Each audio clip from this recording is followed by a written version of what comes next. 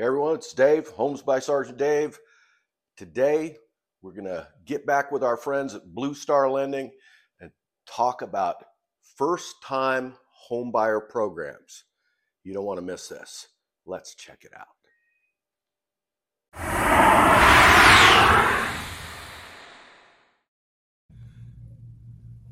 Hey everyone, it's Dave, Homes by Sergeant Dave. Thanks for checking back in. Like I said earlier, we're here again with Kevin Dawson, my friend here at Blue Star Lending. Hey, good afternoon. Want to talk about first-time homebuyer programs. I remember being a first-time homebuyer. It was, I had a benefit of being a VA buyer. It's a great program. It's a great program, but still, nonetheless, there's so many questions that you have about the process and programs that can be helpful to you. Mm-hmm. So what are some of the types of first-time homebuyer programs, not VA, that are available to buyers? Okay, so there's a lot of different options available, and these programs are changing constantly too, so I always recommend that you do some research or maybe speak with a loan originator that can help you kind of navigate through that. Loans themselves can be very challenging and to understand all the different specifics, but first-time homebuyer programs that are available as of right now, okay, you've got two government available options to the state of California, which are CalHFA and GSFA, and they actually have websites available online for you to check them out. But those provide money for down payment and closing costs. You've even got some other programs that are available through a majority of banks, which are like Home Possible and Home Ready and Home One products, which are just for basic first-time homebuyer programs. So you have to have not owned a home in the last 3 years, and they have certain income restrictions and things of that nature, but very generous with like their interest rates and mortgage insurance, and overall it's a nice program if you're first starting out with a house. There's also FHA, which is just your general FHA related program, but FHA is really nice because it has very flexible guidelines. It's a little bit more of an expensive loan, but ultimately it's very flexible when you have maybe a lower FICO score or higher debt. There's even some programs available that also just give money to closing costs. So you even have that available. And then there's also grant programs available. And these are very specific, a lot to just very specific banks like Wells Fargo or Chase Bank and things of that nature. But there's even programs that give you money just to get into a house, right? And there's a certain amount allotted. And then once that money runs dry, it's gone. So you can also check those out as well. So a lot of different programs, but always keep up to date because they are constantly changing.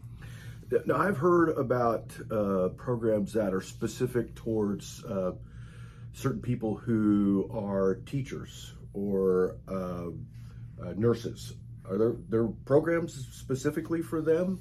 Yeah, I mean, there's some programs available there as well, but there's also just general assistance available. You don't have to be a first-time home buyer if you're one of those hero categories. So through our Homes for Heroes program, as an example, and there's a lot of other people that offer something very similar as well, but they help pay for closing costs and things of that nature to kind of make the idea of getting a home a little bit more palatable, right? There's a lot of costs associated with it, so they'll pay for things like some closing costs, appraisals, buy down or the rate, things of that nature to kind of make it easier for you to get into a house. You don't have to be a first-time home buyer necessarily, but most of the hero programs are going to be things like medical staff, firefighters, teachers, military, and police. Great, thanks. So Kevin, you talked about some of the programs that are available for first-time home buyers. What are some of the features or pros and cons that you feel are significant to these particular programs? Okay, so each program is very different in what it offers, but some basic typical ones that are involved with the majority of them are things like income restrictions, right? You have to be within a certain income. You can't make $200,000 a year and be asking for a first-time homebuyer program. It usually doesn't work like that. There's usually, for most of these programs that I mentioned earlier, income restrictions that are specific to your county, so you need to check those out. Most of them have credit scores all the way down to a 640. FHA can go all the way down to a 580.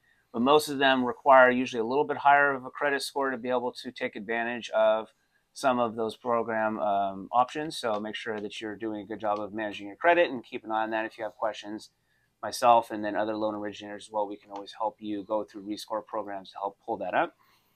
Some other things like that are like with CalHFA and GSFA, they'll pay for, and we mentioned this earlier, they'll help pay for down payment and some of your closing costs.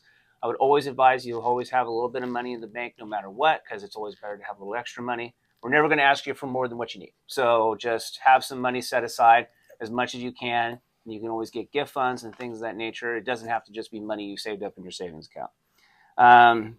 Most of them require very low down payments if it's not CalHFA or GSFA.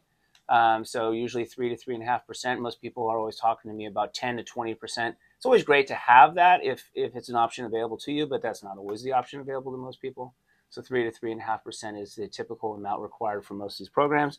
And they also offer usually lower interest rates as well. They want to make it palatable for you to get into a house. So the payment, not only the closing costs and saving on the down payment, but the payment itself, your monthly payment, as best as possible, they usually offer a lower down payment or maybe a discount on the mortgage insurance.